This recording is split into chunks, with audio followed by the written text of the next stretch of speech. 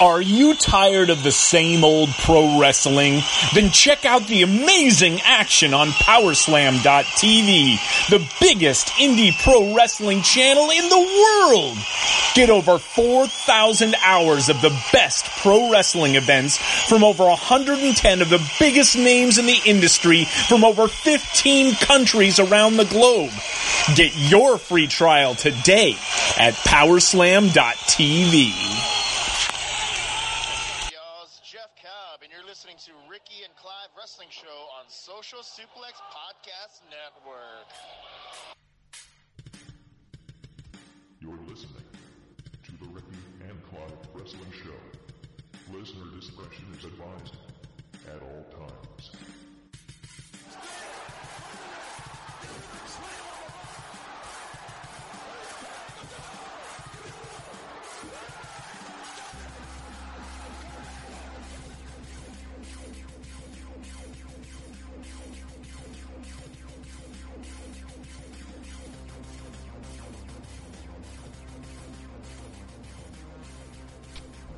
Hello and thank you once again for downloading and listening to another episode of the Ricky and Clive Wrestling Show, part of the Social Suplex Podcast Network.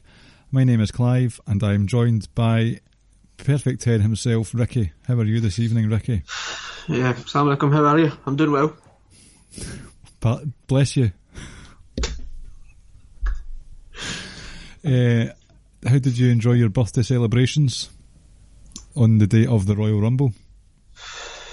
It was good. It was good. Although, because I kind of watched it throughout the day on Monday. I stayed off Twitter, so I didn't really get a gauge of everyone's reaction, etc. So, so I don't really know what anyone else has thought about it outside maybe one or two people. So, shock horror, you formed your own opinion? I always form my own opinion. Well, we'll talk about the Royal Rumble itself in a short while, and we also will talk about the big news that's been happening over the last couple of nights in the land of WWE. Certain wrestlers leaving or not leaving, we will decide that closer to the time. But well, first off, we'll start with NXT TakeOver in Phoenix, Arizona. What were your overall opinions of the takeover, Mr. Ricky?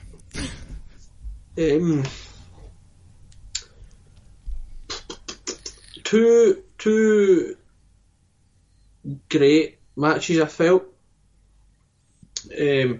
Two pretty good matches and one kind of solid match. The 5-match Folio it works. It wasn't. I'm not going to put it like my top 5 or anything like that, takeovers. No. It wasn't a bad takeover, but it wasn't one of the best ones. But it was still a real enjoyable night of wrestling, I felt. Yeah.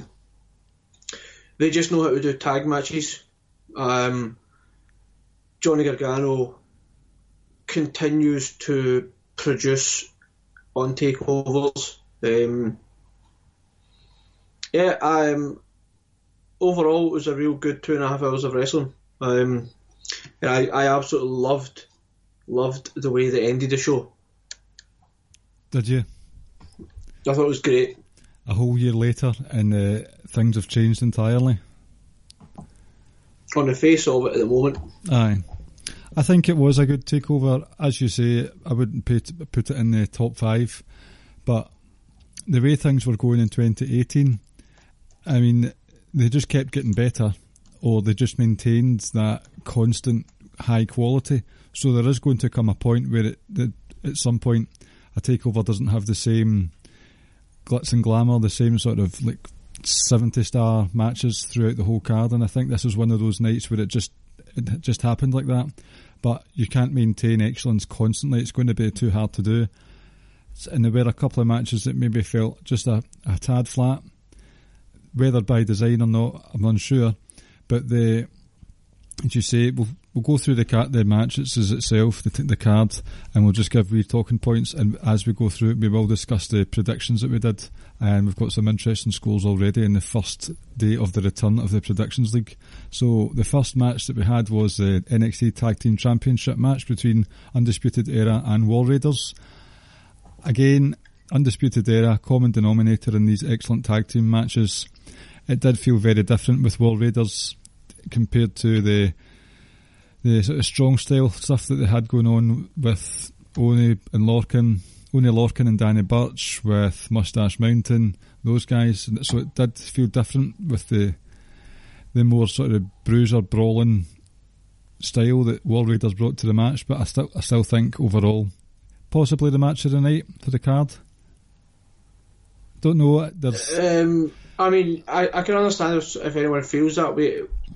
It wasn't for me, but it was probably, I think it was probably the second match of the night, I would say, for me. It's a toss-up between that and the Ricochet Gargano match. It's just with this one, it was a fresh offence that Undisputed Era had to deal with, and Hansen, there was a certain point in the match where, see the finishing move that UE do, where Kyle O'Reilly does the sort of leg sweep and Roddy Strong does the high knee, and they went to do that to Hansen, but he cartwheeled out of it. I just thought that was fantastic, and it was one of those ones using your arsenal to your strength, and it was just a sort of gasp moment. That was excellent. I think, correct me if I'm wrong, didn't he cartwheel out of two separate moves? He did a couple of cartwheels throughout the match, but just that one in particular was... Oh yeah, it was excellent. Quite the visual. And we both of us had Undisputed Era for that one, and I was surprised to see War Raiders win just straight away off the bat.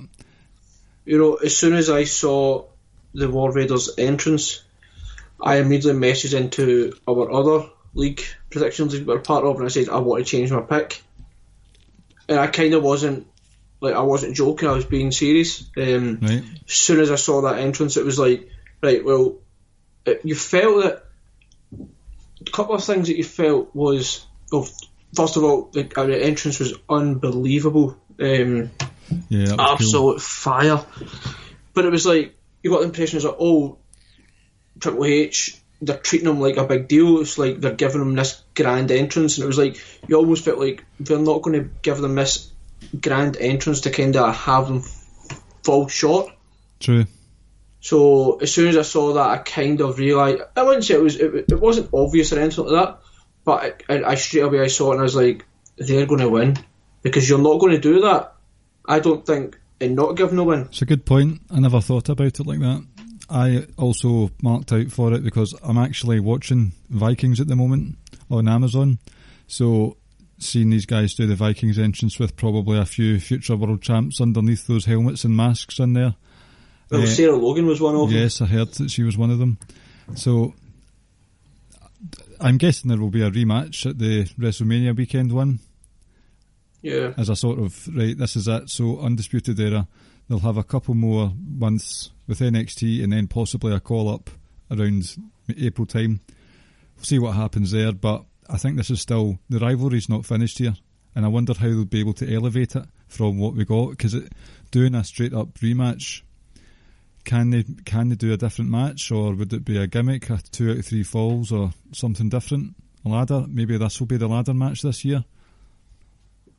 I don't think it'll be the ladder match, but I think,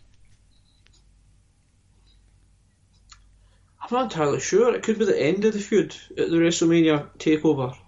Yeah, I still think it will be. It's just a case of, will it be a big deal? And then you kind of wonder what they're going to then do with Undisputed Era. It will go on to WrestleMania, obviously. And I look forward to it. Can they top it? It will be difficult too. But as we say, NXT, they've shown, whether it's NXT, the one over in Florida, or the UK version, they just kind of know how to do great tag team matches. Yeah, I mean, look at the Revival and DIY. Their Brooklyn match was excellent, and they somehow managed to top it at the Toronto takeover in November that year, so it can be done. Maybe they just go for the good old-fashioned NXT staple, 2 out of 3 falls for that one. Maybe it could be overdone if they do that, though. Mm-hmm. It's a gimmick that are starting, not just NXT, but WWE in general are relying on maybe a bit too heavily at the moment. But I think it will be Undisputed Era that continue the feud, because are there any other credible heel tag teams going on at the moment in NXT? Certainly not to a level that you would feel, like you said, credible, or they would seem like a threat at the moment. I mean, I can't even think of another heel tag team. The Mighty have done. Nick Miller's away home. Not sure. It just, I mean, I know they keep putting on great matches, but the tag team scene seems lacking. Maybe you get the legends, the grizzled young vets over. Put on a clinic. I'm not sure where they would go from here, to be honest. Mm-hmm. Well, after WrestleMania. Aye. But like we say, WrestleMania is 10 weeks or so away. You know, there's plenty of time to build people up with this between now and then. That's the thing with War Raiders. At least one of them being quite injured after War Games. Mm-hmm. There wasn't enough time to have a proper build, so maybe they can get a right good story going for this one coming up. So one rivalry that does seem to be over is Matt Riddle versus Cassius Ohno. I won't say anything, the floor is yours. Oh, Matt. Right. On the surface, I get the story that they were telling, where Cassius Ohno... I've enjoyed the story that they've told, where Cassius Ohno has been trying to stop Matt Riddle in his tracks, be the gatekeeper, and he's shut the gates over, basically, not allowing any more entry. I quite liked the parts where Cassius Ohno was standing on Matt Riddle's toes and grinding away. I liked that. It was basically taking the piss out of him, walking about in his bare feet. The comeback was ho-hum. I very much enjoyed that sleeper suplex. That was pretty impressive. I would like to see that as a finisher, or if not a finisher, the sort of signature move that leads up to the finish. But just to cut you off, just so I can get your opinion on this as well. Do you not think the biggest thing to come out of that match was we found out that Cassius Ohno has a foot fetish? That's right, because he had them in his mouth as well, didn't he? The toes. Yep. I've not got much. Cassius Ohno. I'm not going to say it. Just continue. Sorry. Go on. Mm-mm. Is it a joke? Are you trying to steal my thunder? No, it's not a joke. It's something quite disgusting. Quite a horrible image, to be honest. But continue. Oh, you've left the listeners hanging there. Cassius Ohno deep throated Matt Riddle's toe. I don't think his toes are that long. The bro toe. So, but see, I thought the finish was quite weak. I really did. Cassius Ohno is a behemoth of a man. He's chunky, obviously. He's 6'7", 6'6". I just felt as if these sort of elbows into the set, it's like, I don't know, it just felt a wee bit not definitive enough of a finish for me. And why? What? Fargo, yeah. What? Anyway, you didn't like the finish? I thought it was shite. I thought the finish was excellent. It was weak.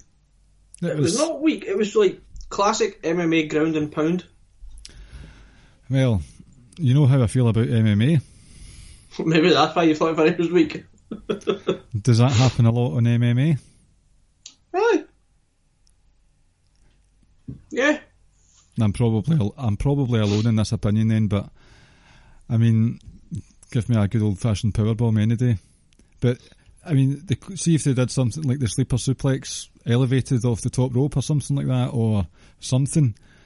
It just didn't do it for me, I'm afraid. I'm still no further forward with liking Matt Riddle. the sandals are the Nike Air Jerusalems are a terrible look. I've got no. That is a terrible look.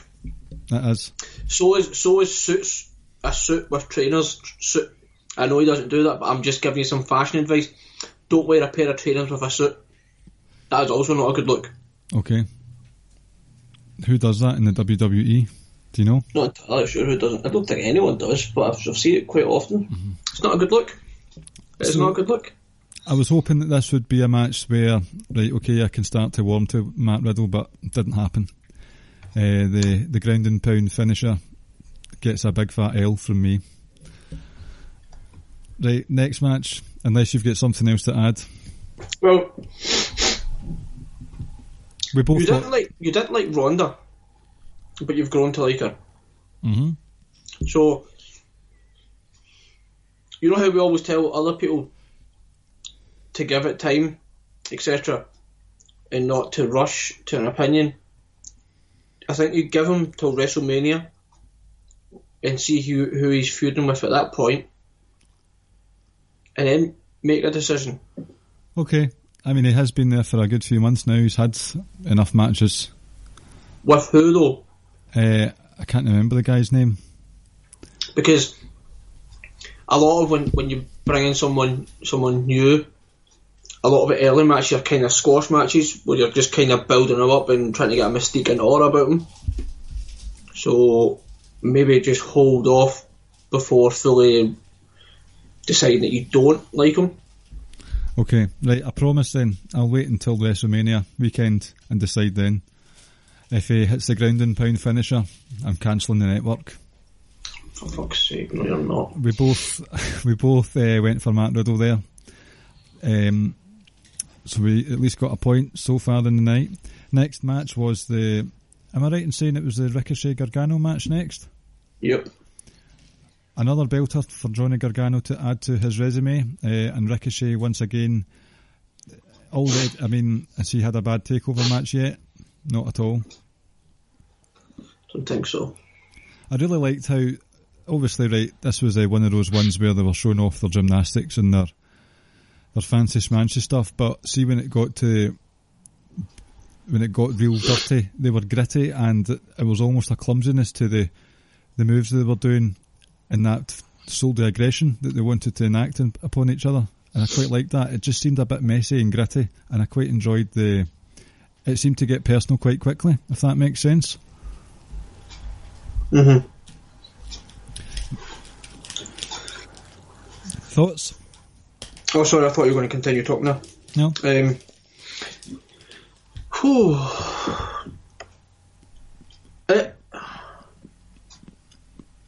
It really was a great match. And you know, probably like the best part about it was the hesitation from Gargano after he exposed the concrete. Before kind of deciding, no, I'm going to do it. Because as you say, he still comes down and he's like kind of high-fiving little kids and etc. And he's still doing babyface things at times as well as heel. He's got some heel characteristics as well. Ricochet isn't just like a gymnastics freak. Like he's got so much more. No, not than at all. that.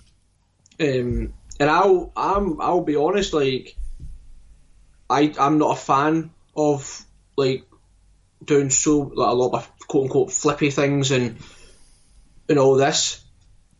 Like, give me like a Bret Hart type match. You know, I would rather watch Bret Hart than I would watch like people jumping about the ring all the entire match. But Ricochet isn't just that. No. A lot of power to his. He's got a power game to him as well. Great ring psychology. Selling's fantastic. Yeah. It really was like an excellent match, and like I say, you kind of saw a little more character development from Gargano. You kind of saw him move even more towards the dark side. Yes, with I'll kind of finally ultimately deciding, no, I'm going to use exposed concrete to my advantage. It Yeah, it was a truly great match. It really was. Like he says, Gargano, that's like, what is this? Probably like the 5th or 6th takeover in a row that he's put on, like, quote unquote, like a 5-star type match. Mm-hmm. Yeah, man, he's just built for like the big moment. Overall, from start to finish, that match it really was truly excellent, and it kind of took you on a journey. But ultimately, like I say, it kind of concluded or came full circle, like I say, when Gargano decided to use the exposed concrete. There was a bit. I was trying to find the text that I'd sent you on Sunday morning, where there was a lovely transition from a springboard. Ricochet was trying to do one of those springboard elbows, or probably a springboard stunner or something like that, but Gargano caught him and put him into the Gargano escape. And very shortly after that, the Ricochet did some crazy, it wasn't even a suplex that I think has a name, just launched him behind him right into the turnbuckle. And shortly after that, a spot that I always do enjoy is the suicide dive over the corner of the ring rather than just the normal side. Flew for yards there, so there were spots in it. It was quite spot heavy in times, but there was still a good story being told with the concrete being exposed. So it was another classic match there from Mr. Gargano and Mr. O'Shea, so hats off to them. We both predicted Johnny Gargano right for that one. Yep. Next match in the card was Shayna Baszler versus Bianca Belair. This was one of the ones you got wrong. You picked Miss Belair and I correctly guessed Shayna Baszler. What were your thoughts on this match? Again, I really enjoyed it. I really enjoyed it. It was good. I liked this one too. And also, Bianca Belair, she made Shayna Baszler bleed the hard way. When she whipped her hair into her stomach. Oh, that was fantastic. Cut her.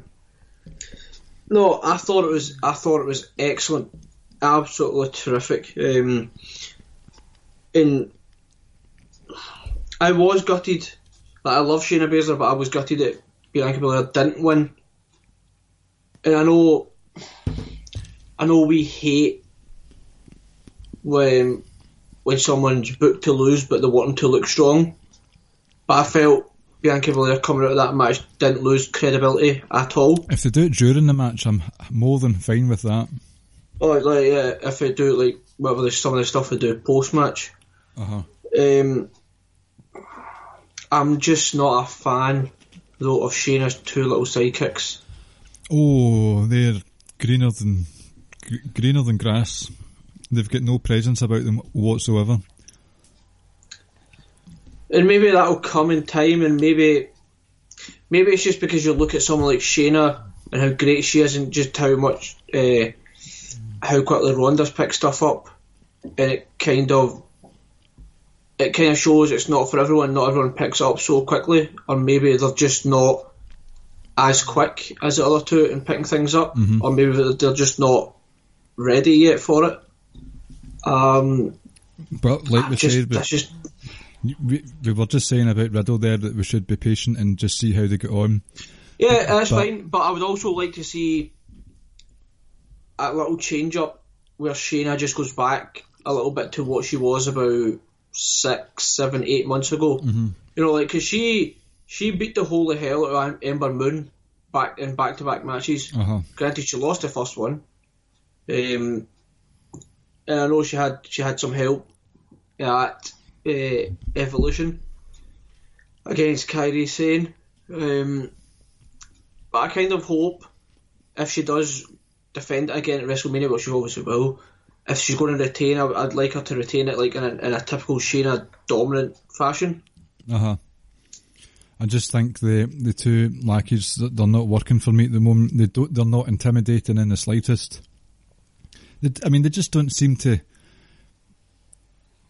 see with regards to Ronda gets a lot of slack from her promo skills and her confidence on the mic and her presence and just the sort of You got to know where the hard cam is, pal. There's just something just off about these two girls right now, and I'm not really up for it. See if Shayna had two henchwomen who looked believable, I'd be fine with it. I get that Shayna's getting a bit more desperate to hold on to the title and she's looking for help, but when the help that's being offered just comes across shit, then I'm not for it. And I know you just mentioned Ronda, and we'll touch on it. We could touch on it later, and you're talking about her mic skills. Just want to say, like, her comeback to Becky, I thought was pretty excellent on Raw. Like, Yes. she spoke truth and facts. So, I've actually, and if you going forward, that's how you kind of want Ronda to come across. You want her to emphasise like that nastiness in the mean streak, and kind of just almost ask her just to be herself. yes. I've actually got a wee couple of notes that I decided to take this week. We'll wait. We'll talk about Yeah, Ronda fine. later. Because many a ramification was had on Sunday night and Monday night as well, so we'll discuss that more at length later on. Yep. Next and last match was Tommaso Ciampa versus Aleister Black. I really enjoyed this one, I have to say. It kind of felt understated compared to the epic stuff that Ciampa's been putting on last year, and Black, but it seemed like a struggle for either man to get ahead in the game, and then Ciampa was really started working on Black's knee, or was it his back? No, it was his knee, wasn't it? So it just seemed like one of those, again, a sort of gritty. It wasn't a pretty match, put it that way, and I quite enjoyed that for what it was. So not the best match from either men I've seen, but I was quite satisfied with how it all worked out. Yeah, and for me, the kind of real talking point from it was I just assumed Aleister Black would then probably come up to Raw SmackDown. Whether he come up to the Royal Rumble, then went to Raw SmackDown, it maybe will eventually, but the stuff that happened post takeover kind of makes me believe that's not going to happen. Well, they've got this halftime heat thing coming up next week. Oh, this weekend now. That's true. Worlds collide. There's Worlds Collide, there's the halftime heat with Cole and DIY versus Dream, Black and Ricochet, is that right? Because of the brawl that was filmed after the takeover ended. So, That's right. is that the blow off? Maybe for a that's couple of what it those is. wrestlers? But where would you fit them in leading up to WrestleMania if they were to come up to the main roster? A toughie. I mean, you could always put Aleister Black in that position that you're going to put Lars Sullivan in if he's not going back, or they wouldn't do it, but you could always. No, you wouldn't do Daniel Bryan. Maybe you could do AJ if he's not got a purpose. Maybe AJ Yeah. can buy some Gillette razors or something and Jesus. But yeah, going back to that match, it was still a good main event. I did enjoy it, but the big thing was the image at the end with Gargano coming out and both DIY members standing at the top of the ramp holding their titles in the air. I'm quite intrigued to see where they go from here, of what they're going to do with that. got a two-man power trip coming up, perhaps. Yeah, I mean, like I say, it doesn't need to be like a full-on reunion or anything like that. Well, I don't know, but do you know what? I think it's probably just going to lead to Gargano Ciampa at some point. oh, please, no. Because I think what the story could go again would be like Ciampa's maybe got a hold of Gargano again, and he sucked him over to the dark side before Johnny ultimately kind of sees the light and finally vanquishes Ciampa. I don't know. I'm not saying right now or at WrestleMania time because it still feels too soon. Mm-hmm. but maybe round about SummerSlam time, because that would have been a full year. Are they not relying on these guys too much? Yeah, but you would imagine one of them might end up moving up. That's true. So I kind of feel it'll be Ciampa that goes up, because like that old-fashioned way of thinking that you've got to kind of, the babyface has got to come out on top, and Ciampa finally gets his comeuppance and loses Goldie. Mm-hmm. The Goldie. I keep forgetting about that.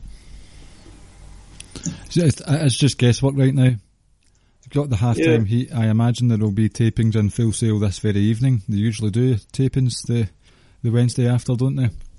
Mm. What was there was a couple of matches. It was the tag team of Kairi Sane and Io Shirai versus the two Shitehawks. Was that just for a pre-show, or was that taped for just a normal episode of NXT? That was taped for this week's NXT. What happened to, I don't know which one's which, what happened to, did one of them break their face during the match? Have you heard anything about that? No, I just saw her wearing that ridiculous mask thing. Uh-huh. But I says I didn't really go on Twitter. Too busy enjoying building up to TakeOver, and then pretty much all day Sunday I wasn't on Twitter at all. Mm-hmm.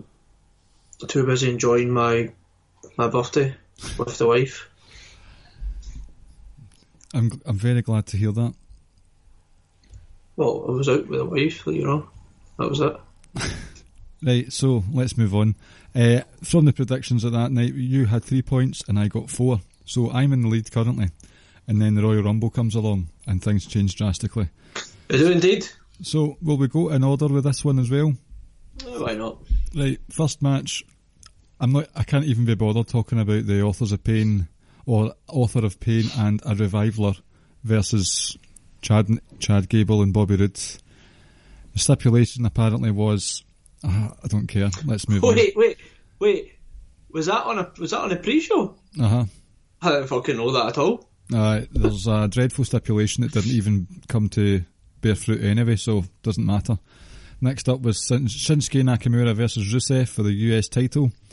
Rusev inadvertently bumps into his wife yet again, whose ankle was done in, which plays a very pivotal role in the pay-per-view later on.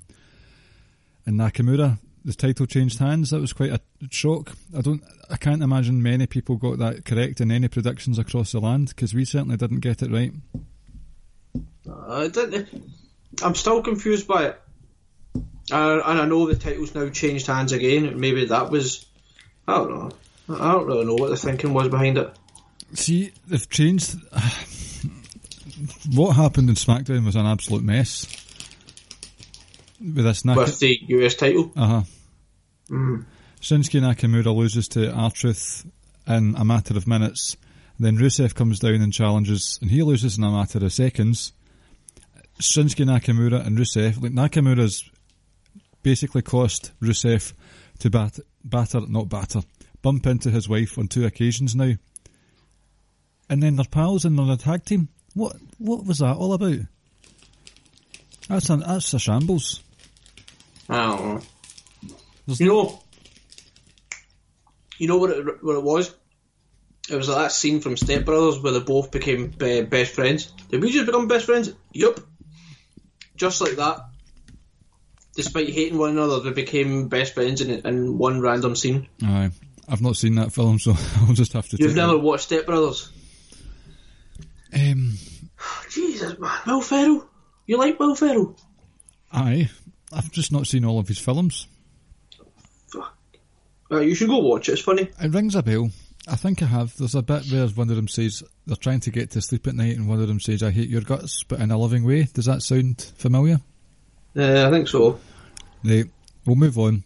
Did you catch the Cruiserweight match at all? Nope. I'll fill you in then. This was apparently Hideo Itami's second last match for WWE. He ate the pin from Buddy Murphy after what was not the best, because 205 do very well in the multi-man format.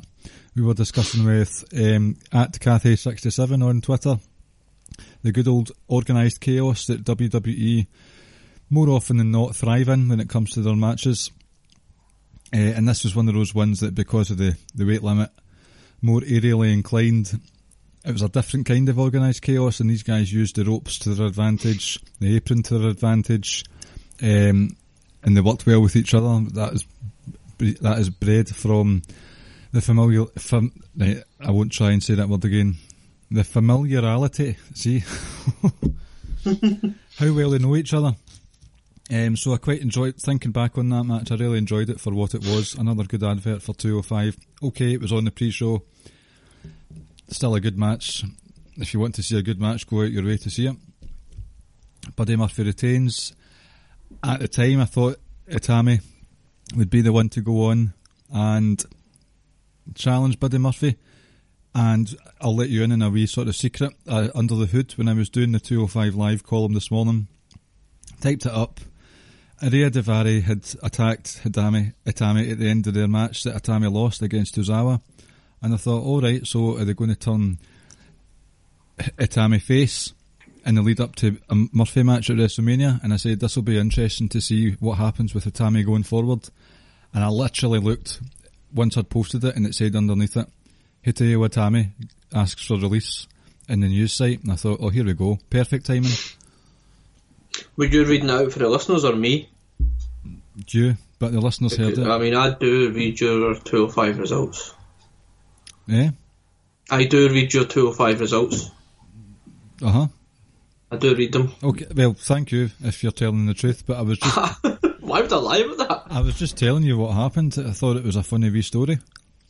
I would have requested that the site take that down, and then you would redo it. The whole thing? No, just, even at the bottom you could have put something like Itami has been released, ignore my last paragraph, or just delete the last paragraph. Promptly deleted? The entire thing. What are your thoughts on the supposed... It's a work, by the way. The supposed ending of Itami's WWE career? Suppose what you just say is what is right there. The supposed. I don't know. I don't have an opinion on it, to be honest, because I couldn't care less about him. He's had a lot of injuries. Although, what I will say is, though, like, injuries really did derail him, because remember when he first signed to NXT? That was a pretty big-ass deal. Mm-hmm. And he had a really good series. And a lot of people were like, Jesus, like, you know, so...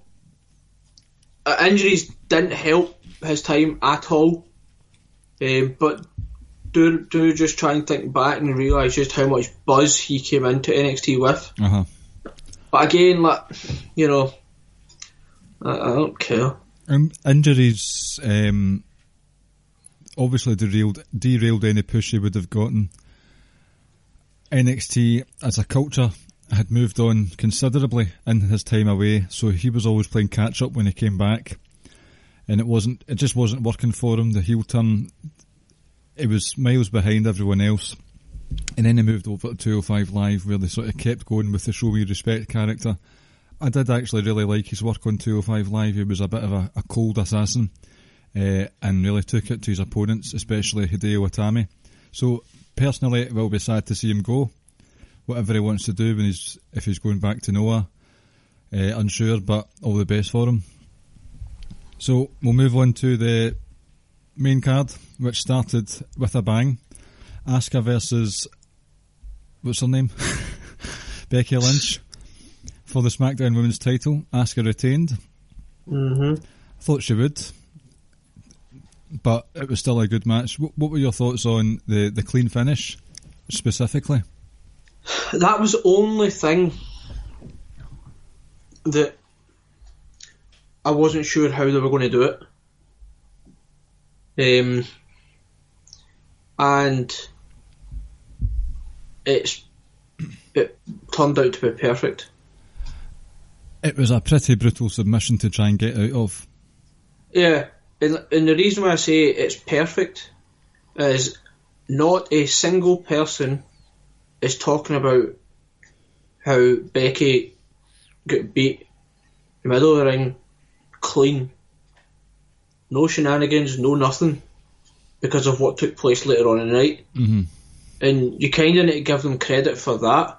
Yes. Because if she didn't come into the Royal Rumble, a lot of people would have been up in arms saying, how does she lose clean when she had all this momentum? Of course. But now, like I said, that she did come into the Rumble and win it, not a single person is going to be talking about it. And Asuka can bring it up, and the commentators can bring it up, the commentary team can bring it up as well, to kind of put Asuka over even more. But ultimately, no one's going to care. That they're not going, not so much they're not going to care. They're not going to care from like the Becky point of view, because they're like, oh, we don't care that she lost this. She now won the Royal Rumble, and now she's going on to face Ronda Rousey at WrestleMania. Uh-huh. So it worked out perfectly the way they planned it to. What did you think of the match itself? Real good. Yep. Really good. I can't need to go back into the WhatsApp to see what you actually described it as, but I thought you described it pretty well. Oh, well, thank you very much. A scrappy belter or whatever you says. And it was like both women like kicking and clawing, trying to get to the top. I'll check. It was really, really good. It's just a real, like you said, a real scrappy affair. Quite hard hitting as well. I was, at the time, very surprised that Becky tapped. But it all made sense in the end. I wasn't surprised because it was basically the equivalent of turning a figure 4 leg lock into a figure 8. That applied pressure, the elevated pressure, and it was quite similar to the Daniel, my favourite finisher that he doesn't do anymore, the cattle mutilation. It was similar to that, and I thought, you can't get out of that. You're stuck, Becky. You've got nothing you can do right now will save you. So you just need to tap. So I quite liked it. Like it was a clean finish that worked for me, unlike elbows to the cheek. Well, elbows to the cheek will knock your ass out. Right, okay. It's a legitimate finish. I called the opener a right scrappy belter. Yes, so, but if you could have went another way, you could have just had Becky pass out and not actually tap. No. If you wanted to kind of protect her or make her look even more badass. But like I say, having her tap and then going on and winning the Royal Rumble, nobody's even thinking about Becky tapping out now. See if but it's still going forward. That's going to be a feather in Asuka's cap. See if Becky had passed out, we would have been going on a bit more, even more Austin comparisons, and it would have just been ridiculous. But it maybe, but at the same time, like you see it, like even in MMA, you see guys that just flat out refuse to tap. No, I'm just meaning that people seem. No, I know. Do you know what I mean? So, but like I says, the booking of that coupled with what took place at the Royal Rumble was pretty perfect for both women now. Asuka's still strong. I mean, she's not the most popular woman at the moment, obviously, with things that are going on, but she's done well. She capitalised with the carry on at TLC. She beat the man clean. So it's interesting to see what they'll do with Asuka going forward. Yeah, and that ending was just kind of all about Asuka and showing that she is like who we thought she was, kind of thing. Mm-hmm. Becky obviously was never in a running to win it, obviously for what they'd done later on. So in a way, you did protect Becky from tapping out for what you'd done later on in the night. And like I said, I thought it was, once you factor in both of those things, it was pretty damn good. Very good thinking. We both went for Asuka there and got that correct. The next match was the SmackDown Tag Team title match. The Bar versus the Miz Mahans. I can't remember what they've called themselves. The match was fine. Again, there wasn't any glaring errors. Shane McMahon pulled off a pretty sweet shooting star press. Jesus. It was good. It was... It was like, considering a guy of his age, and I don't think he's ever done that. And it was something that was just as soon as it happened, like, I text you straight away. It's like, he just hit a fucking shooting star press. Like, I think I it's don't the think he first was one. capable of that. He's done it before, but he's missed. He did it against AJ and King Kurt Ah, that's right. in that street fight. See, It was still pretty fucking awesome.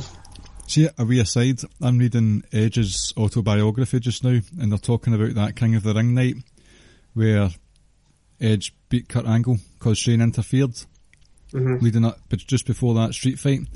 Apparently, Kurt Angle had been concussed in the match against Christian in the semi-final match. So Kurt Angle was concussed in the first match, had a match with Edge, and then had a street fight with Shane. That is absolute madness. Well, integrity and intensity. And I dare say as well, Oh, well. Thanks, Kurt.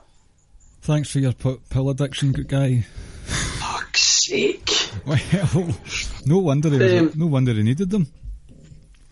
Yeah, like you say, that was the one match I think Universal, a lot of us were just like, oh. But it was fine. It was a fine match. Like, it wasn't anything to get excited about, and it's not a kind of match I'll go back and watch again. But it certainly wasn't, this joke of a match. And like I said, ultimately, I think it's all just going to lead to Miz eventually turning on Shane. It's just this whole thing with Shane desperate for his dad to, the Miz desperate for his dad to see him win the tag team titles. He's won the tag team titles before. Why is this made out to be some massive deal? It's just... Or what if you flipped it, right, and you had Shane turn on Miz, and you made Miz to be this big monster babyface? And then Shane goes to Miz's dad's house and batters him. No, why not? It's worked before. It's just... It's completely out of character for how the Miz has been the last year or so. Angie. Yep. Hanji indeed. And we both predicted that one correct as well. Next match was possibly my favourite of the night. Becky Lynch versus... No. Sasha Banks versus Ronda Rousey for the Raw Women's title match. Your prediction for over 2.5 for Sasha's botches did not come true, unless I missed something. I didn't see a single one. This was my second favourite match of the night. Okay. Oh, God, aye. Excellent. Can't wait to hear what your first one is. This was one of those grappling clinics that I thoroughly enjoy. Ronda's got a really good intensity in the ring. See one of these days, though, see these judo throws and the Piper's Pit move that she does? She's going to snap someone's neck one day. Oh, did she got... Who was it? Was it Alexa Bliss she done it to in a Raw? It looked really rough. Or was it Alicia Fox? Alicia Fox it was. I like Ronda. I thought it was a really good match. It was fantastic. Her kind of selling of her shoulder or arm was excellent. I thought Sasha was terrific as well. That was a return to form for Sasha, definitely. Yeah. This really was a real great technical grappling affair. So just some really wonderful stuff. I'm not entirely sure how I felt about the whole handshake after it, but I guess it was fine. I would have loved Sasha to maybe to smack Ronda at that moment. I know, because that was, I guess it's just... That was one of those ones where they're trying to make Sasha look strong after the fact, and she was walking back up the ramp, nearly in tears, and then she comes back and flings her foot up in her face. I was like, what does that prove? Nothing. No, I know. You just get beat by Ronda Rousey. What's the 4 horsewomen thing didn't really work in your favour that night, Sasha? No, I agree. I haven't seen the Bayley match yet from Monday Night Raw. It was also a good little match. It was a good match as well. And Bayley and Becky as Becky was approaching the ring, threw up the four fingers to each other as well. I completely lost what I was about to say. Sorry, I jumped in there. We're talking about the technical brilliance of the match, and how, see, since you've forgotten still, see I was saying about Ronda's, it looks very impactful, but one of these days it could go wrong and it could injure someone. It's as if she doesn't know her own strength and her own speed, because she nails those Piper's Pits brutally. Yeah, I agree. I've just completely been thrown. I can't even think what I was about to say now. I didn't even write any notes this week either. No, I'll leave it to you if you wanted. Well, if we keep going through dissect the matches piece for piece, we could be here for quite a while tonight, especially with talking about the Dean Ambrose stuff later on. So we'll move on to the weakest match of the night for me, the SmackDown WWE title match between AJ Styles and Daniel Bryan. This did not have the same energy that we witnessed at TLC by a long stretch. It was alright, it was hard hitting, got a bit bloody. AJ's nose or teeth were busted open. Maybe I think that was from the bump from going over the top rope. I think that was quite early on, actually. It was early on. I mean, it was all right. Just could it have been one of those ones that they'd just come off of? No, in fact, I've got the order wrong. It was the Women's Rumble next, but since we're talking about Styles and Bryan, we'll keep going about it. From what happened in the Women's Royal Rumble, they could have fallen flat, because it does happen where something big happens and the crowd are just shattered. But it was still a bit of a random match, and then Eric Rowan comes down, looking confused. Just like the rest of us. No, so I liked how Daniel Bryan was a kind of attacking AJ's kind of like upper chest, shoulder area, etc. And it kind of played a part later on where AJ couldn't like jump up on the top rope and hit this phenomenal forearm, so he had to kind of improvise. And that improvisation kind of cost him a few seconds, and Daniel Bryan was able to, as AJ was coming down, was able to kick him again, take advantage. I thought that was really good. They worked it quite a bit. Like you said, it was hard hitting, just like all previous three have been. It was probably, I don't want to say my least favourite, because that portrays it in a negative light. I would say it was number 4 on the list of the 4 matches. That's not to say it was a bad match. It still was a good match. With Eric Rowan coming down at the end, honestly, I was waiting for, in all seriousness, I don't know why, but I was waiting for Harper, and then for the lights to go out and for Bray to appear. So did I. I thought at least I thought they were going to give us like a throwback to when Bryan was in the Wyatt family. I thought at least Harper would come down,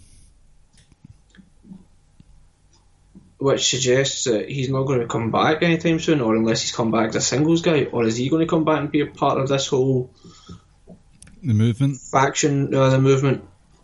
I have to say though, that hemp belt is fantastic. See, I didn't like it, right? I looked at it this morning and I said, that looks ugly. And that was meant to happen. Where we're not supposed to like it because he's a heel. But the more I look at it, I'm kind of starting to like it. It's good. You've got to love it. No, even like the colours of it, like it's got the kind of sky blue, turquoise blue in it. I thought that's really nice colours. So it's kind of in the space of about 12 hours. This actually grew on me. When I first saw it, I thought it looked really bad, and then when you saw the closer design, it is nice. But I totally understand. It is supposed to be something. I mean, I saw some guy on Twitter put up, what do people think? In the comments, people were in tears saying, "Oh, they've just made the Universal Championship look better." It's like, but you're not supposed to like it. I know, and then when you kind of dive into Daniel Bryan's character, it's like, why is he being portrayed as a heel when he's speaking facts and truths? I know. He's just wanting us to all live like a healthy lifestyle, and we're shitting on him. Yep. He's preaching to a crowd full of people that live in excess, and they don't want to hear shit like that. Fickle, and it's worked. But I mean, people who don't like the belt, if you're not happy, then you have just been worked, my good people. Because you're not supposed to like it. And if anyone says that's not how it works, listen, you've been had. It's a work. But yeah, overall, the match itself was fine, just not what the last two matches were that they had. And then Eric Rowan coming down was random as hell, but like he says, there could be a deep meaning behind it. And when Eric Rowan came down on SmackDown, didn't the O?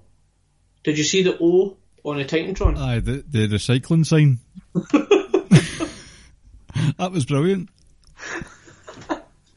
So yeah, it was confusing at the time. And now, obviously, we're going to have that match at Elimination Chamber. 6-way. Did you see Samoa Joe's promo? Oh dear God! See when they said to Jeff Hardy, and he said, "Pretend this is like an AA meeting and close your mouth and let the rest of the group speak." Did you see Randy Orton? Randy Orton keeled over. Aye, he keeled over with his head in his hands. Oh. To be fair, Jeff Hardy was kind of smirking as well. That was devastating. Absolutely devastating. You know how we said last week Daniel Bryan is arguably the best promo on the roster? Mm-hmm. Samoa Joe can stand toe to toe with anyone. That would be an interesting promo battle if they ever had one. But I really want to see Joe with the title at some point. I do too. Out of everyone that was in that ring, as much as I love Mustafa Ali, I can wait another year for Mustafa Ali. Of course. To get the title. But Joe, I need to see it. I mean, we're going on about Ali getting title shots at Mania. We're realistic. He's got one at Elimination Chamber. So. That's true. I mean, but we are realistic. It's going to be a while. He's still being used prominently. Can't argue with that. And he's been painted in a good light.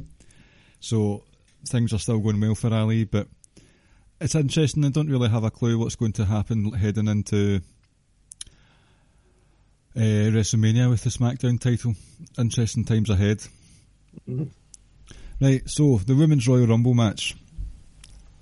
I have to say, with both of these, they weren't the best matches. And I've said before, they're not my favourite style of match anyway. But I did very much appreciate that they didn't go for the whole, let's bring in all the legends, let's reel them out onto the ramp. And half of them nearly breaking their neck doing moonsaults and stuff like that. So I told you this last year that it would be a one-time thing. And if Evolution is a yearly pay-per-view, that was also going to be like a one-time thing as well, where the legends were kind of honoured. And just see, but they didn't have to do that the first time because they've got plenty of people that they can use. They had more than enough.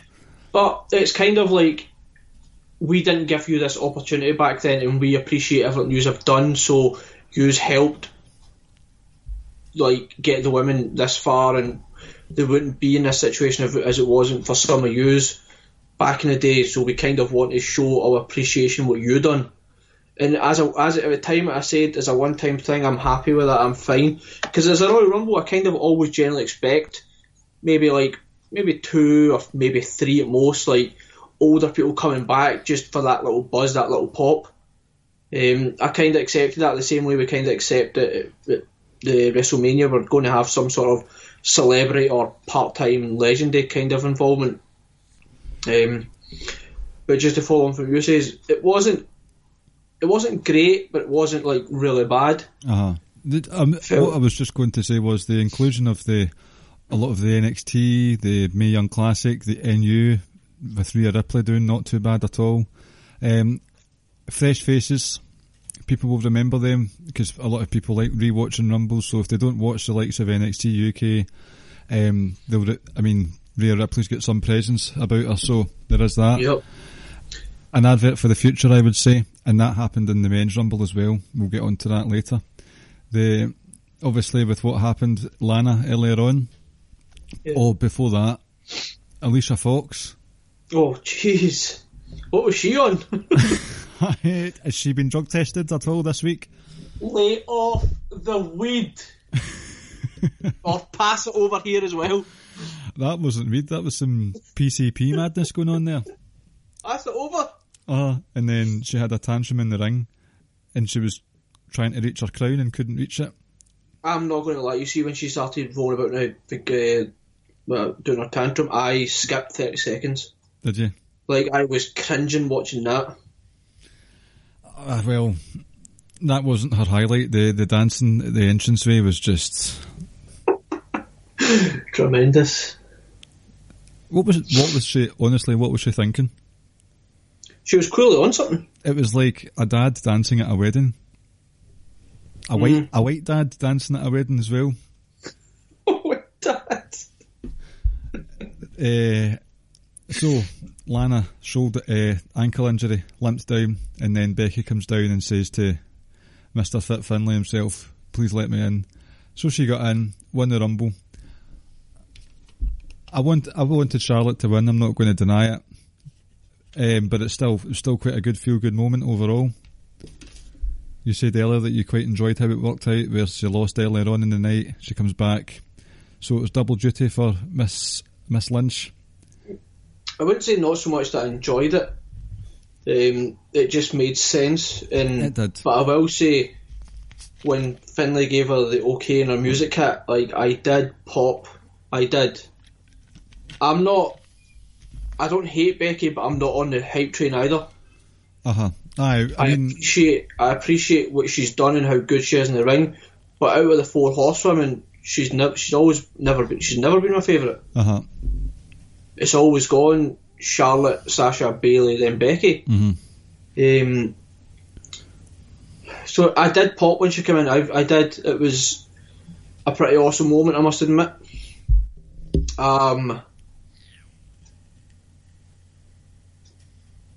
Is it the floor's mine? So, all right, okay. She turns round and says to Charlotte, "You're not taking this from me." She never took anything from you in the first place. Anyone, look, man, I think as great as Becky's been, I've said it before and I'm going to say it again, Vince is well and truly got his hands in this pie. Careful. Give Charlotte your fucking respect, and she deserves the respect, but she deserves praise, and she also deserves to be acknowledged for how over Becky is and everything she's done. Becky Lynch has beat the holy hell out of Charlotte pretty much every week since SummerSlam, bar maybe that week in that time in Australia. She has beat her up, and not only that, she's beat her clean. She's destroyed her. She has literally ripped her apart. Charlotte fucking Flair, the best female wrestler in the world, who is going to go down more legendary than her father. Charlotte Flair should have beaten a one-legged Becky Lynch, but Becky beat her on one good leg. Flip the roles.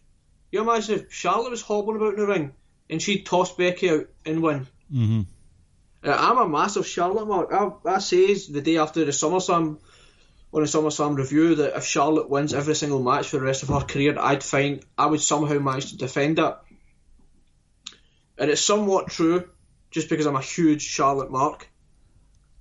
Give her give her the recognition and playing a massive part in this for Becky as well, because she has put her over constantly. She's been buried. She's buried her constantly, without a doubt. And I know a lot of people are still saying, well, Charlotte gets all these opportunities, etc. Charlotte has been treated like a fucking jobber at times these last few months.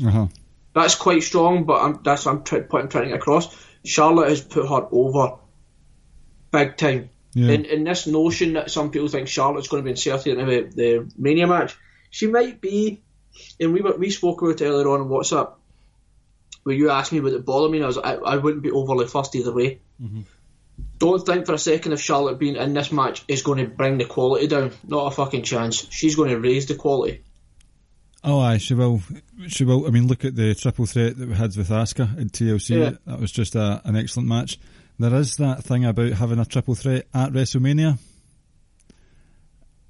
It doesn't... There's something that's just off about it, so I can understand from that standpoint why it might not be the favoured choice. But I think Charlotte... If Charlotte's involved in that match, it would elevate the quality of the match. It would give her the credit, because without Charlotte, Becky wouldn't be where she is today, like you were saying there. No, you take her. But I would say though, what I would say is, I think I would rather see just Becky versus Ronda. I think I would, but I would not be fussed at all if Charlotte, because Charlotte's, well, I mean, Charlotte and Ronda have unfinished business with each other as well. Yeah, I get that, and like I says, that's why I wouldn't complain if Charlotte goes into the match, because I know the match quality is going to go up another level. And you know me, I'm all about the actual quality of the wrestling matches as opposed to like the build, etc. Yeah, I would take match quality over character work, etc. And to put Charlotte in that match will improve the match quality, but I would I'm more leaning to just Becky versus Ronda, if I'm honest. And Ronda beats her queen. A squash match. They had an interesting promo battle on Monday night there. Right, Ronda's promo before the match with Bayley. Granted, she fumbled the ball a couple of times. I think she was fighting a losing battle because that crowd was baying for blood at that point. Yep. I mean, it's one of those ones you can barely hear yourself think. There are tried and trusted professionals who can just walk past that. So Ronda's not professional in that regard when it comes to dealing with hostile crowds. Fair enough. Didn't work out well. But since the new regime is dissecting promo syllable by syllable, Becky's promo, she's got the old lingering effects from that concussion that she got, because she said there, what was it she said at the start of the promo with Ronda? When I knocked you down in this very ring, you didn't, I'm paraphrasing, you didn't retaliate, you didn't come back and fight me. Yeah. Well, you knocked her down the backstage area. Was that? Was she referring to the night she appeared for Survivor Series? And then when the incident took place in the backstage, and then hit her with the chair. Yeah. But what I mean is, she said that Ronda didn't retaliate, but I mean, we all saw what happened at the end of TLC, where Ronda came down and Becky and Charlotte were looking at Ronda as if they were deer caught in the headlights. Cost her the women's title. It's not as if she didn't retaliate. She had quite a significant impact on Becky in December. So, but see, the thing that annoys me is they're giving whoever's coming up with the things for Ronda to say, they should home in on a few things. I think they should start homing in on Becky's flaws, show up some of the cracks in her, and the strength that she says. I think she could say something, I don't know, I'm just trying to think off the top of my head, that she's in between a rock and a hard place.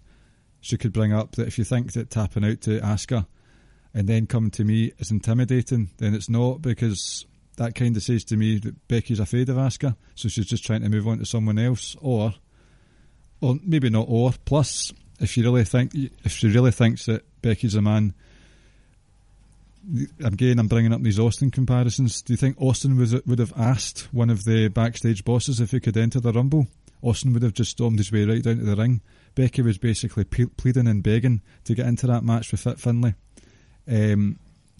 So she could play on the fact that Becky's just all talk and has a certain not nervousness, what's the word I'm looking for? She still knows her place, if that makes sense. So see if Ronda was given that sort of material, I think it would give her an edge that people can't deny because they are just simple facts. It would give her a bit of a foothold in what looks to be the case, a promo battle like we had with Cena and Reigns leading up to their match. And if they want to go meta, bring up things outside of the fourth wall, cool, but give Ronda some toys to play with at the same time. Did any of that make any sense whatsoever? Yeah, and the problem is, like, you're kind of throwing Ronda in at the deep end here. I know a lot of people are going, well, she's been here for about 10 months or so, but, Becky's been doing it for a long time. Mm-hmm. So you're kind of throwing Ronda at the deep end. But I like earlier on, I thought Ronda's comeback was excellent. She raised value. She actually raised valid points. Mm-hmm. She had Becky physically on her back foot as well. Mm-hmm. So it was a nice opening round. I'm not going to bury Becky, to be honest. Like I say, I did pop for her come down to Rumble, and I would say I would rather it was just Becky versus Ronda. Mm-hmm. It's going to be an interesting build to Mania. Because when you think about it, Ronda's now going to have to be preoccupied anyway for the next couple of pay-per-views. She'll be defending it at some point. Uh-huh. So we might see one or two wee jabs, but we're not going to get like a full-blown build-up / feud at the moment. Because we're still quite a bit out, and like I say, in the meantime, Ronda will probably defend the title a couple of times. Mm-hmm. You would assume. I just think going forward, if they want to make this in any way equal, then Ronda should start coming back with some truths, like she has. And a tweet that she sent out, I can't remember what it said, but the promo afterwards when she'd wrestled a match, worked off her nerves and came across a lot better, a lot more menacing.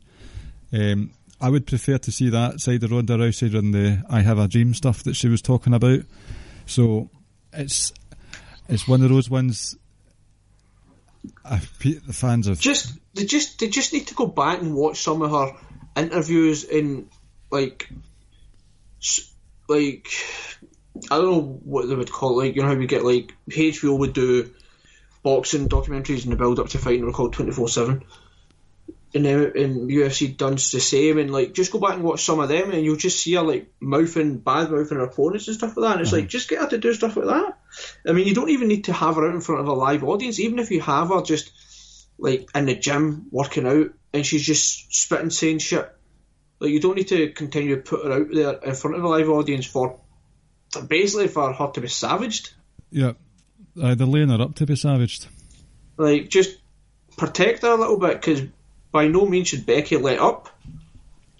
No, so Becky can keep doing what she's doing, but Ronda needs to get some offence in as well, verbal offence. You need to kind of help her, I think, because we know she's not on the same level as Becky, but at least try and even the playing field a little, and maybe try and just say to Ronda, like, just go out and just kind of be you and say what you kind of want to say. And she'll come across like how she came across in a lot of her MMA interviews and during her time there. And maybe that's not what they're wanting then. Maybe that's why they're... I know, but it's one of those ones we're going to have one of these situations where the fans have dictated what happens and Ronda's going to start acting like the heel. I would just let her. I think she could come out with some fire promos. Mm-hmm. She was saying there, you know that I could kill you with one punch. It's fucking true. I know. Remember, who was it Ric Flair said that he screamed in, was it Paige? He screamed in her face, kill yourself or something like that. Might have been. Paige or Natalia, it's a dreadful thing to say. I think about it, I don't know, it definitely was one of them. Horrendous, but... he's just a fucking scumbag anyway. He was probably drunk at the time. Fucking Ben Judd. Right, men's Royal Rumble, no, right, go on. Tell us your best match of the night then, Ricky. Match of the night was Finn Balor versus our our Universal Champion Brock Lesnar. Well, I'm moving to another universe then. Embrace it. No, Embrace it the way I have. you've went a full 360 like you said in your tweet, not a 180. I've done a complete U-turn on Brock. Oh my God almighty. You've lost me as a friend. That's fine. Right, take care, folks. Thanks for listening to us. Thanks for the support over this last year or so. Coming to you next week, Ricky will have a new podcast partner. Brock Lesnar. I mean, I'll put a tweet out and I'll accept all kind of applications. You've fallen for it, hook, line and sinker. The babyface has really got a chance of beating Brock Lesnar. Oh, and he's mounted some offense, and oh, he's so close to getting the pinfall, and oh wait, Brock wins again. Lol. See you in a few months' time. Bye bye. And it'll outside of Roman and Brock, right? Roman and Goldberg.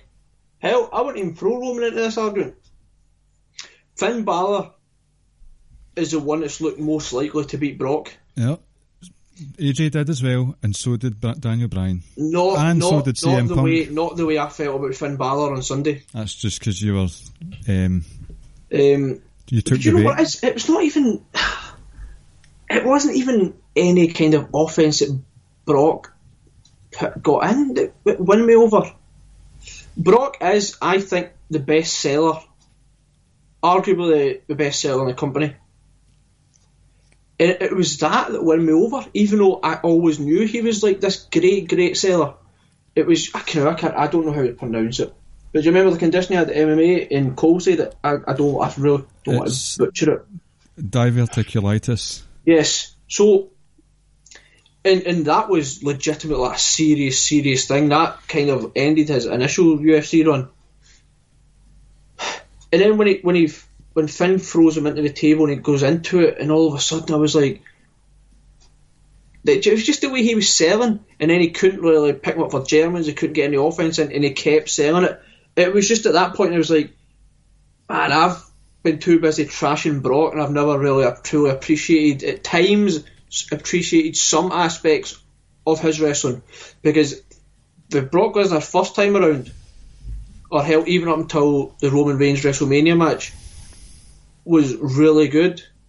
It was only when Suplex City became a thing it kind of got boring.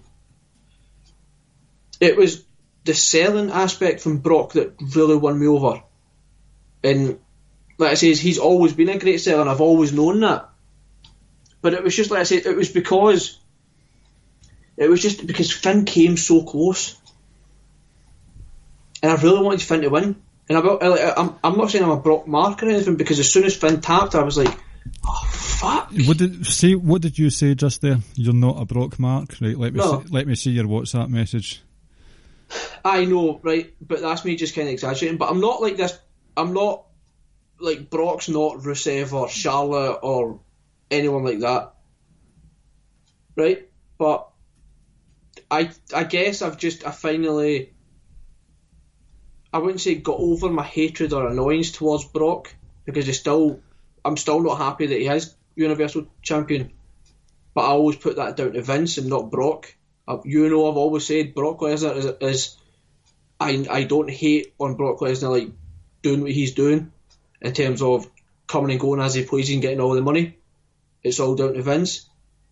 I don't really have an explanation for what won me over, but when Brock was selling the way he was selling, I was just like, I think I've been crapping on this guy, rightfully so at times, but never really truly appreciated like some of the other aspects of his wrestling, despite knowing it already. I think my hatred towards him didn't want me to give him any kind of credit as a wrestler. So there you have it. I've got nothing to add. No more fuck Brock, no more. Nah.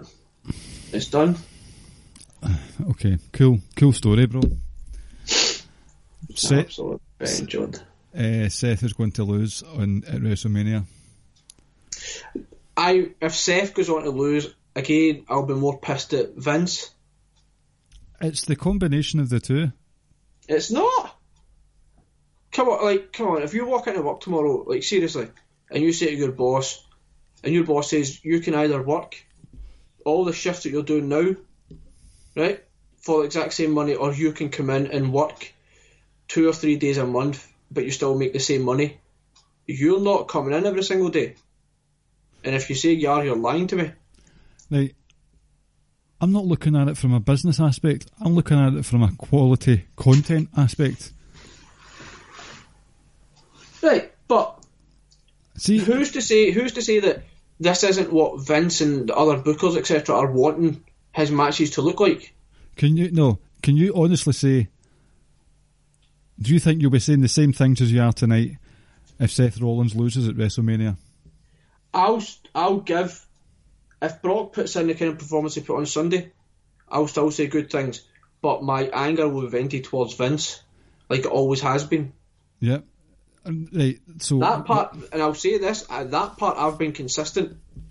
I've always said fuck Brock, but I've always said you cannot hate on Brock. You've got to shift your anger towards Vince for allowing it.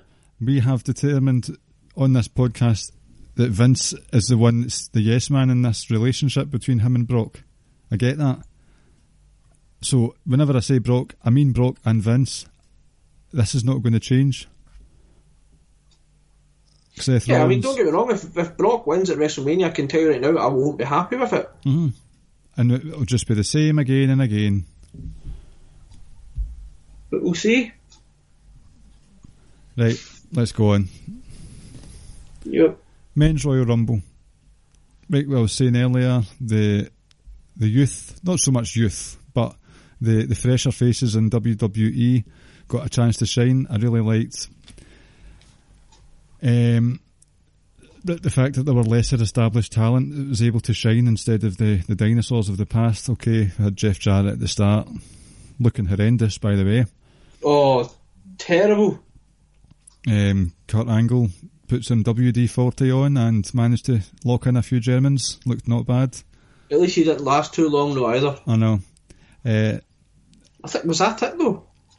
I think so, because like Pete Dunne did very well for himself. I really liked how he brought the 6'7" Drew McIntyre down to his knees, even down to the mat floor with the finger manipulation, the joint manipulation. It just shows the size differential doesn't matter when it comes to someone, especially like Pete Dunne, who can bring a giant to his knees. Ali, Mahatma Gandhi. Mustafa Ali left with a good couple of scalps. I bawled my eyes out in smart rage when Nia Jax punted him over the top rope. Can I quickly interrupt? Did it not sound when Joe was saying his promo on SmackDown that he called Mustafa when he was outside the ring? Honestly, sounded like he called him Mufasa. Probably did. He was firing off in all cylinders. Right, sorry, continue. So, but apart from that, Ali did well. He lasted a long time, got a couple of scalps in Nakamura and Joe. The bit with Joe lying out in the commentary table, grasping at thin air as Ali was watching on, that was excellent. Aleister Black was memorable. Gargano, apart from his spear, pretty inconsequential, all said and done. And I did actually Andrade. Yes, I did have a flicker of excitement when I realised that Almas was still in the match quite late on. I thought, I thought it was going to be him and Seth as the final two. I just thought, wait a minute. And then I remembered fucking Braun for a second. Oh, God. Overall, I think the right man won. Mm-hmm. It's going to be nothing come WrestleMania. I'm looking it up. But I think it was still a sensible outcome. Do you agree? Yeah. Do you agree with Seth Rollins being the right guy? Are you happy that it was Seth Rollins? Yeah, happy with Seth. One or two things in Rumble annoyed me. Okay. I thought Ambrose was eliminated too early. That's him being... I have a theory about that. I thought Drew McIntyre got eliminated too early, and I thought even before that, though, Drew looked... They made Drew look like the real deal. I felt he was going a little too early, though. I was in agreement with you when Almas was there towards the end. It wasn't so much that he was going to win it. I was just excited for that 2-3 minute moment you're going to get with Rollins and Almas. Fucking Dolph Ziggler comes back. Nia Jax entering didn't bother me one single bit. No, not so much. But the split second, I had a split second of just uncontrollable angst and Which eliminated Mustafa Ali. I was so angry. And that, like, Kyle sent us that photo of someone saying she eliminated Ali, I'm cancelling my network, right? I don't know who that idiot was, right? But go back and just watch the moment Mustafa Ali squares up to Nia Jax. At first he was like, what the fuck, like, what are you doing here? And then it was a case of, like, you can just see him, like, his facial expressions and his body was like, I can't hit a woman. I'm not hitting a woman. And then she just suddenly attacks him and throws him out. So Mustafa Ali, the good guy, didn't want to hit the woman. Mm-hmm. You know, so she then took advantage of that and threw him out. Like, I thought that was... in fact, it's not ideal, it's like, but I didn't see an issue with it because there was a story behind it. There was, like, that moment from him where he was like, I'm not putting my hands on a woman. But you know what the best part about Nia Jax entering was? Her little face-off with Randy Orton. Oh, Mr. MAGA himself. See when he turned away a little bit and then tried to hit the RKO and she pushed him away. Mm-hmm. I literally felt like my arms went in the air and I was laughing so damn much at that moment in time. Mm-hmm. I don't know why, I just thought it was hilarious. And then when he did hit the RKO again, I was in a burst of laughter, a fit of laughter. Uh-huh. I don't know why I found it funny, but I thought that moment was hilarious for some random reason. Uh-huh. But yeah, right person win, but just one or two little issues I had with it. But overall... I thought you were going to expand on that. No, I would say it was a Drew McIntyre and Ambrose thing. Mm-hmm. But overall, it was a good show. I mean, Seth was outside the ring for quite a bit. This happens in Rumbles all the time, though. I know, but we absolutely... Well, not we, but Roman... I hate always going back to Roman, but Roman was absolutely buried for that time where he was like kind of in the Rumble, not really doing much, and then get taken away at the back and then came back out after missing about 15 minutes of it. Mm-hmm. But it kind of gave me... Seeing Rollins, it kind of gave me feels like that, but I guess I'm probably just picking at things to bitch about, really. But no, like I said, overall, for the entire Royal Rumble pay-per-view, I felt was a pretty good show overall. Uh-huh. And the weekend in general was really good. Fantastic. My crushing depression when Ali was eliminated didn't last long, though. I mean, if it was someone who wasn't an internet darling, nobody would have batted an eyelid. So it had to be someone. He's in a title match at one of the flagship pay-per-views. Well, not a flagship, not one of the big fours, but it's quite one of my favourite genres, the old chamber match. I really enjoy them. So I'm looking forward to seeing him in that. Hopefully he locks in a couple of brutal tornado DDTs from the top of one of the pods. And the thing is, like, these ones, certainly for the brand that didn't have the winner of the Royal Rumble, they kind of hold a bit of significance, because remember, Bray won it in one of the pay-per-views between the Rumble and WrestleMania. Mm-hmm.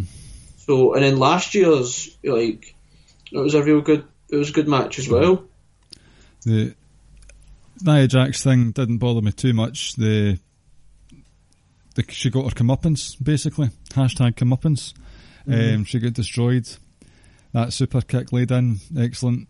The 619 and the RKO. So she got her moment in the spotlight. It worked out well. It's a moment you'll not forget in a long time. So she's got that for her as well. Heat magnet. She is a heat magnet. What people say.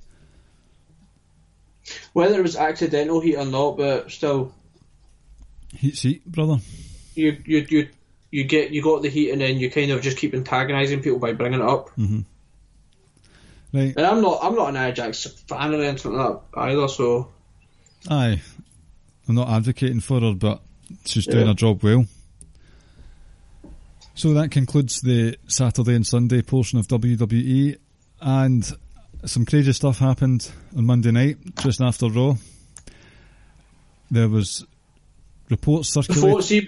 Before we get into that, I sent a tweet out on the Sunday, which got a little bit of little traction. Oh God, that's right. Sean Ross Sapp of Fightful replied saying "lol," and I was like, okay. I kind of got excited about that.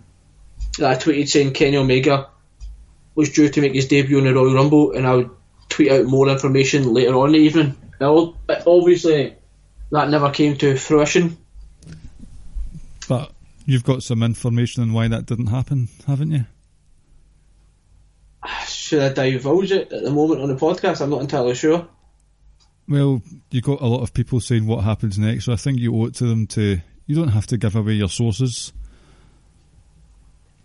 But no, I definitely I can't give away the sources, but this is one of... I would call it a Ricky rumour, but it's not a rumour. It's fact. So here it goes.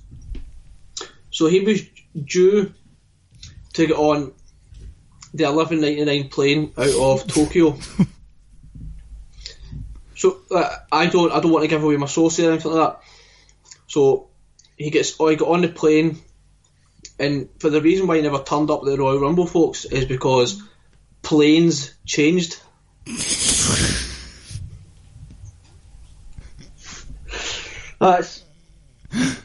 It's not a Ricky rumour, it's fact, ladies and gentlemen. Uh-huh. I'll divulge more information when I get it on Twitter. Cool. You heard it here first, guys. Shocker, innit? Oh, I don't know where to go for that one. Right, so... right, Dean Ambrose has reportedly left the company. It was touted shortly after Raw, and it became official, quote-unquote official, from the WWE website later on Tuesday night, just before SmackDown, I believe, or a couple of hours before SmackDown. He is apparently unhappy with how he's been handled since he came back. He doesn't like doing hokey shit. His contract expires at the end of April, round about WrestleMania time, and it looks to be out the door. Yep. It's a what, motherfuckers?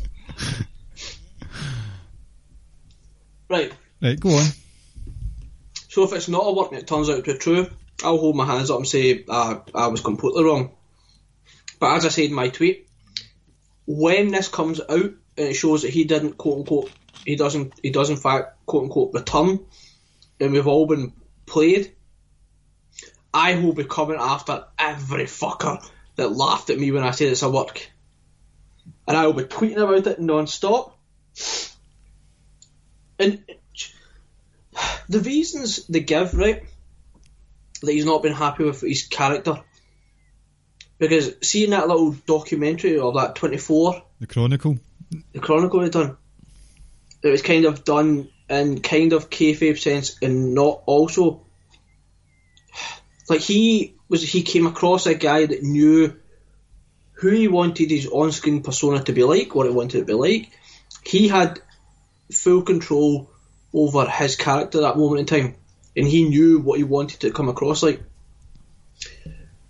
So with Dean, with a report saying that he's not happy with where his character was going and etc., and he doesn't like doing hokey shit, like, it makes sense, because he hasn't had great booking at times.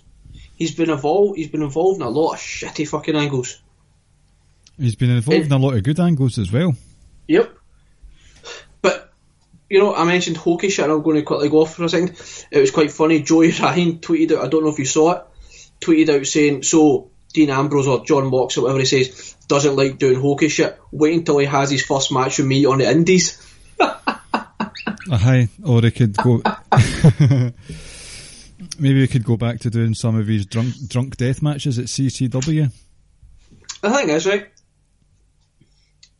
I think this will work, right? Because, first of all, we don't ever talk about rumours, like, when it comes to wrestling wise. But when the WWE put it out, when was the last time we done this? Yeah. Have they ever? I don't know. It's just, it could be because there's been an upsurge of these rumours about wrestlers wanting to leave. Not all of them have come true. And that's fine, but they never addressed the Mike and Maria Canales situation. The Revival thing, they never mentioned that at all. Mm-hmm. You've got wrestlers you look at, all up and down Twitter changing their Twitter names to their shoot names. You know, so there's a lot of trolling that for going me, on. as soon as they came out and said it, I was like, no, this doesn't make sense to me at all. And I know some people are like, oh, well, they're going to bury him on the way out. Why would they bury him on the way out? The tweet they put out, to me, if you want to look at it, if you think if it's the truth, it's real. The tweet they put out suggests that, look, we want to end this on good terms because one day you might want to come back, so we kind of don't want to annoy you or make you look bad. So at least if we extend the olive branch at this moment in time, showing that, look, we care about you and one day you might want to come back. So I don't see him wanting to bury him, and people can say, oh, well, he lost clean to Seth Rollins. It's not like he fucking lost clean to Kurt Hawkins here. Yep. So... And Seth Rollins had just won the Rumble. Exactly. Look, put things into a little bit of perspective here. Mm-hmm. But for me, I think it's a work, because like I said, they haven't done this before. A report comes out and they react to it less than 12, 18 hours later to it and put out a statement of their own. Mm-hmm. You said quite early on that you think this is going to lead to Dean Ambrose versus Triple H at WrestleMania. Mm-hmm. I'm kind of getting that feeling as well. Like, don't get me wrong, it could easily be the truth. In about 3 months' time, we're going to look stupid. No, we won't, because we've said if we're wrong, we'll hold our hands up. But well, we might look stupid, but I won't tell myself I look stupid because we've embraced the fact that this could be truth. It looks like it could be the truth with Itami as well. Last I heard, they hadn't actually released him yet as well. And the thing is about the Ambrose thing, that why would you just let him go, right? Because you might want him to come back one day. This is a company that's showing that they don't really give a shit about doing things that are morally correct, right? Mm-hmm. So you look at the whole Saudi thing, and then you look at if you go further back a wee bit, you look at the whole CM Punk getting his papers on his wedding day, etc. So if you really wanted to stick it to Ambrose, right, why would you let him walk out in April knowing that Double or Nothing is just literally just around the corner? Yep. Why wouldn't you then, if it still might, why don't you just release him a day or two before his contract runs out, and that way he has the 90-day non-compete, where it means he can't go to Double or Nothing. Mm-hmm. So it's to me it's a strange one. I personally think we're being worked.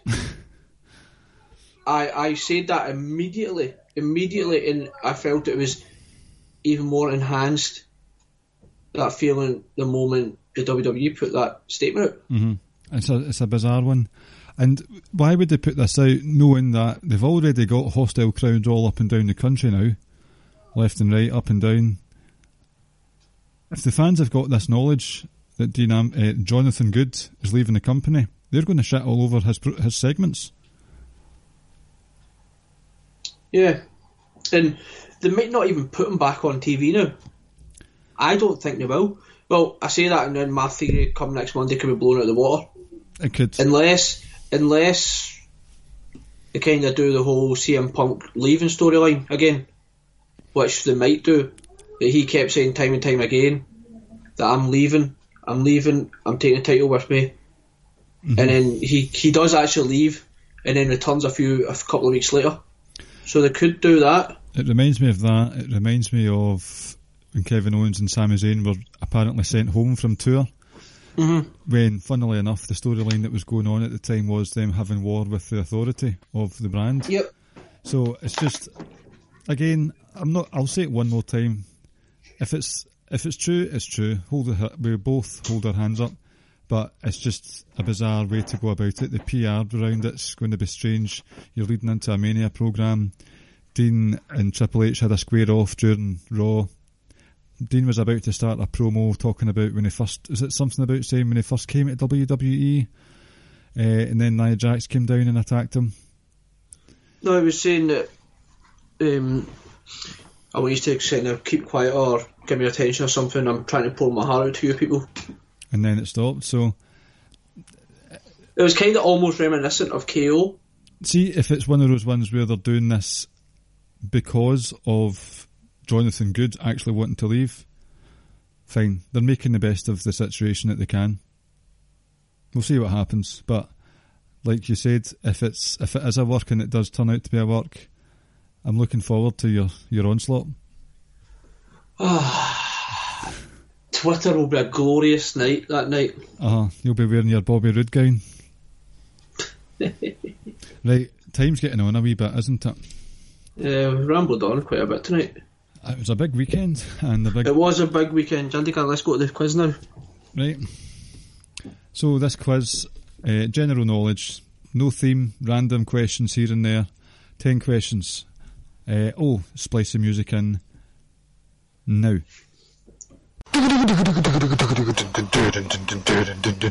It's fucking quiz time with Ricky and Clive and friends. A fucking WWE quiz.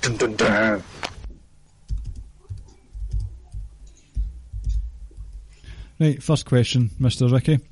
Mm-hmm. Who did Edge beat during the invasion angle to become, for the first time, the United States champion?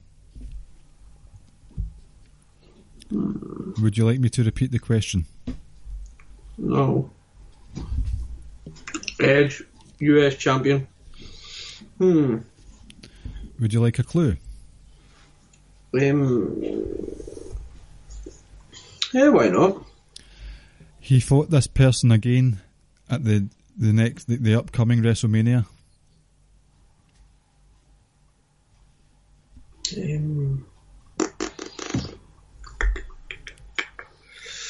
Oh well.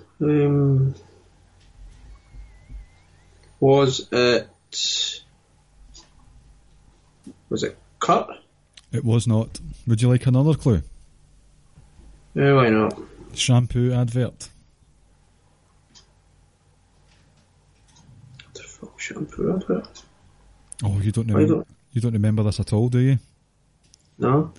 He fought this person because a Japanese company wanted to do a shampoo advert and they were both vying for the spot in the advert. Yeah, I don't remember this advert at all. Well, okay. The answer is Booker T. Sake. Question. I don't remember that advert at all. Well, they didn't actually have the advert, they just made it up. No, I mean like that angle. Question number 2.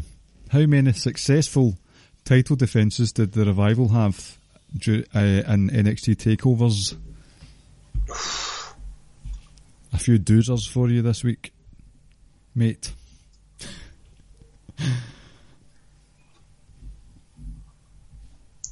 3. That is incorrect. 4. Incorrect. 2. Correct. Fuck. London, where they beat Enzo and Cass, and Brooklyn 2. A lot of the stuff happened. It's weird because they felt like such a dominant force for so long, but it was only twice they successfully defended it. That's quite the fact.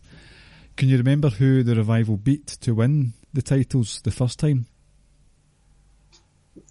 Is this a question? Yes. It was going to be a bonus question, but I ran out of ideas, so it's just an actual question.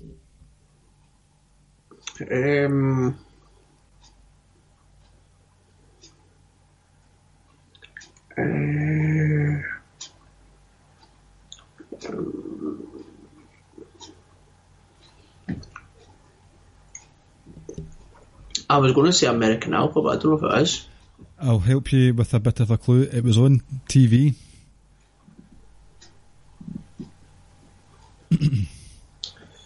So it wasn't Alpha. They beat this people in one of the non-televised, when they were doing the NXT tours, in the Dusty tournament, the Dusty Tag Team Classic. Oh, Gotch and The Vaudevillains? Yes, correct. Well done. You got there, well done. Right, number 4, including now, how many times has R-Truth held the US title?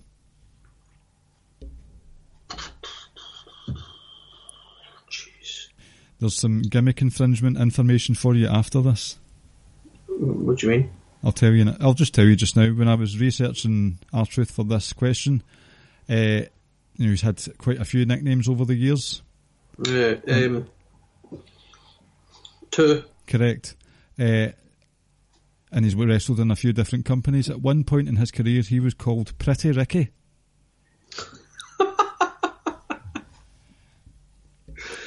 I'm going to hit him on Twitter right now, actually. I say, excuse me, Pretty Ricky, what's up?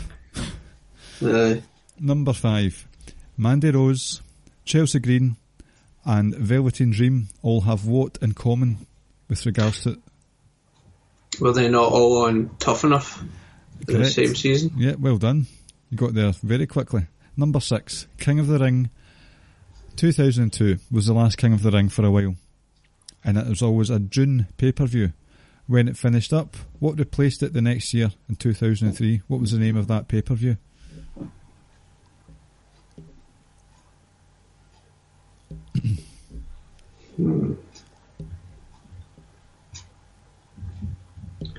Okay. Would you like a clue? No.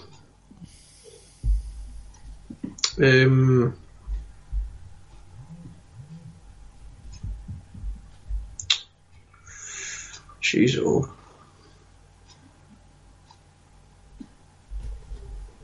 I don't know at all. The clue is there was a Hell in a Cell match in this pay-per-view. Hell in a Cell?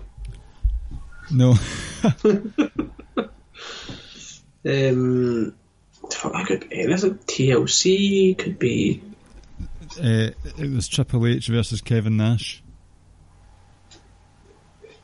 Right. So, Bad Blood? Correct answer. You're doing well tonight. No, I'm not. I've done terrible. How many titles did Scott Steiner win in his WWE/F career?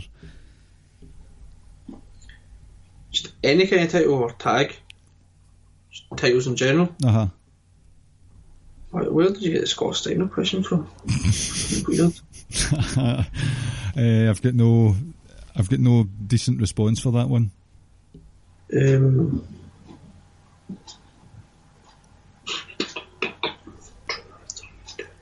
2, 3 or 4. 2. Correct answer. He won 2 tag titles back in the F days with his brother Rick. Number 8. How many takeover matches did Hideo Itami have?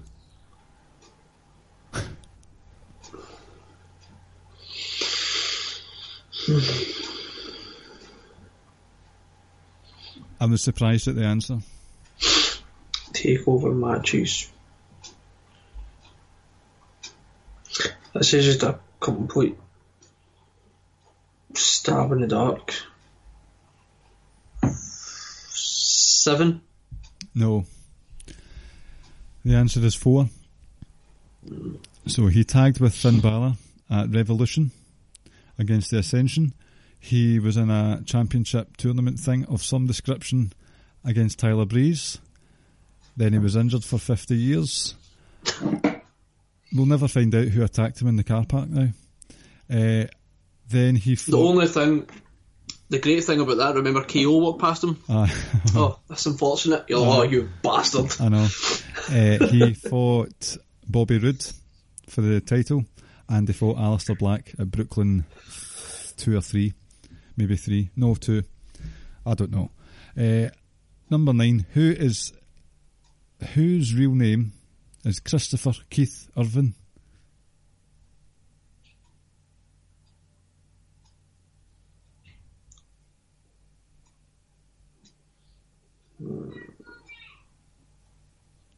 It's... What are you sorry? Your children are up late tonight. I told you. Mum lets him have a nap. Why are you letting him have a nap during the day? What's wrong with you? It's what's his face? Jericho. Correct. The Ayatollah of alcoholism. He was gassed on Sunday, and then promptly deleted those tweets. Did they delete them? Deleted them, apparently. I've not been on his. We follow him. I've not been on his Twitter. Apparently deleted them. Fucking shitbag. Number 10. Ask his fucking. He's calling out someone else for having a fat belly. I know.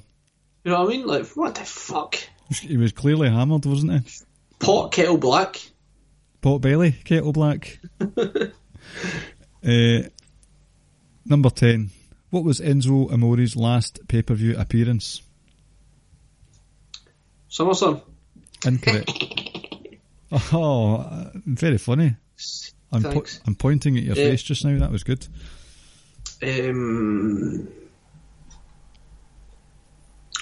Month was it to get released?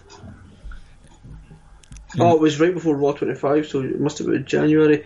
What the fuck was that? December pay-per-view then, I'm assuming? Does pre-show count? Yes. Oh, it must have been a December pay-per-view. I don't even know what that pay-per-view was. No idea. Do you not even want to hazard a guess? I can't even think what the December pay-per-view would be. TLC? Correct. Let's move on. Was it TLC? Uh-huh. So you got 1, 2, 3, 4, 5, 6, 7. 7 out of 10.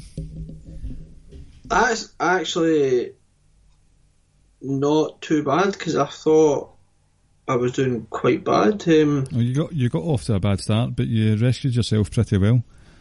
Well done, Pretty Ricky. Thank you. I appreciate that.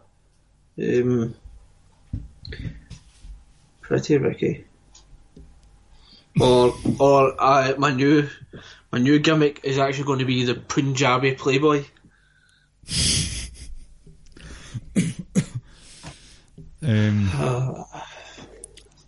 Anything you want to say before we go? No, it's a work. That's all, folks. It's a work. Hashtag it's a work. It's a work. You never know, we could end up seeing John Moxley at an ICW show in the future. Could fucking see John Moxley down the Meadow Centre, for all we know. Right, okay. We are the Ricky and Clive Wrestling Show on the Social Suplex Podcast Network. I've already fucked up the plug, so I'm not going to continue.